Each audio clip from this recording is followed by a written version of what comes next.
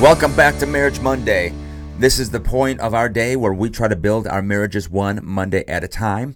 And so today we're talking about tension. I think tension is tremendous. I think tension is a gift. But when it comes to tension, oftentimes marriages will look at tension as if it's something that's going to rip them apart and break up their marriage. And so quite often, instead of embracing tension, couples will reject it or simply ignore it. And the problem with the tension is you really can't ignore it for too long because at some point, something's going to break, something's going to snap. Now, when I think of tension, my brain goes toward working out because when you work out, you need to have good tension.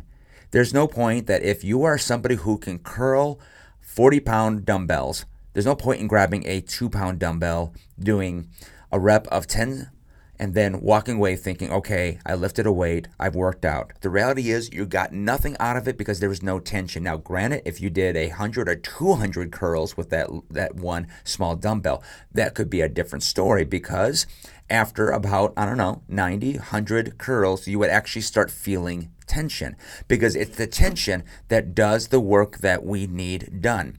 The tension of that muscle as it's being worked out begins to kind of pull apart. I've even heard people talk about how it rips apart. And when you begin to rehydrate and you put protein in your body, all of a sudden that muscle begins to heal. And because the tension pulled it apart and then it's fed properly, all of a sudden that thing that was once weaker becomes stronger. That's what happens in our marriage. And so we need good tension. We need to grow good tension. How do we grow good tension? Let me give you just 3 simple steps. First of all, there has to be mutual respect. There has to be mutual respect. If you want good tension in the relationship and to work through it in a good and healthy way, you have to have mutual respect with each other. Secondly, you have to have acceptance. I'm talking about the idea that you accept your spouse for the type of personality and individual they are. I'm not talking about I have to accept abuse or I have to accept evil activity. I'm talking about accepting your spouse as a human being and the personality they are and the person that God made them to be. And then there's a third very, very important key, and it's called self-awareness. But this one has a two-way street. Because self-awareness allows you to know yourself, to understand yourself, your needs, your preferences, your tendencies, your feelings. But because it's a two-way street, self-awareness also is aware of your spouse. It's understanding them, their needs, their preferences, and their tendencies. Good, healthy self-awareness is not selfish. It is a two-way street so that when you are ready to go through tension and you've got mutual respect, you've got acceptance, and you've got this two-way street of self-awareness, it takes the thing that is breaking up some couples and it's causing your marriage, your relationship to get stronger. The muscle's getting pulled apart, but it's being put back together and it's a stronger thing. So here are 3 areas that I think can be some great examples of good tension in your marriage. Number 1 is personality traits. I love talking about personality traits with couples because quite often I hear from couples that will say, like, my spouse, I don't like the personality, it's wrong, or I've had people say their personality was evil. Personalities, I think, are just, they're kind of binary. They're not good or bad, they just are. They exist. And I don't think they're wrong or evil. Can evil things be done or wrong things be done through someone's personality? Of course, but it's the personality that kind of makes them who they are.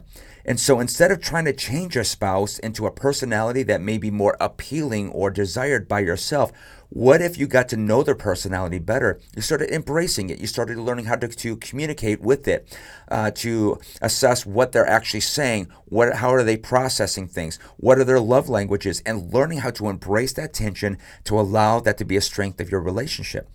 What about this other one? Here's a great place of tension: perspective. Or maybe we can say opinions or even preferences. Pick whatever word you want. They're really all the same thing. And if we can pick on maybe an area, let's pick on politics, where your spouse may have one perspective. They can have some political opinions and preferences. You may see things differently. The goal isn't that they have to see not just your perspective, but they have to embrace it and believe it. You're going to get yourself into some bad tension. But what if, instead of trying to change them over to see everything and then to believe everything, what if you had this tension for which you were able to talk about your differences, for which you can embrace each other's opinions, appreciate each other's opinions, to see and understand their preferences from their point of view? Could it change one person or the other person in terms of their preferences or opinions? It's possible, I guess. I think it is possible. I've got some friends who have some different political views than myself, and we've talked, we've even debated, and I've walked away feeling like a better human being because I didn't try to change them. I feel like I understand them more, and they've helped me kind of shape my political views. And then vice versa. I hope I've done the same. But in marriage, good tension begins to unlock these areas to help us to be more flexible, open-minded, and pave the way for us to be together as a team. Here's a great one right here. Our backgrounds or our upbringing. I think this can be a place of phenomenal tension. Why? Because most likely you and your spouse grew up differently. I know at least you had different parents, different families. And something that many young couples don't always get is that when you are in a place of stress, most of the time you default toward all that you knew. For example, when my wife and I got married, I was 22, she was 20, and whenever we got angry or frustrated, upset, the tension would push us back to this default of, well, I'm going to deal with this how I grew up. She wanted to deal with things how she grew up. And so you tend to resort toward your background and your upbringing.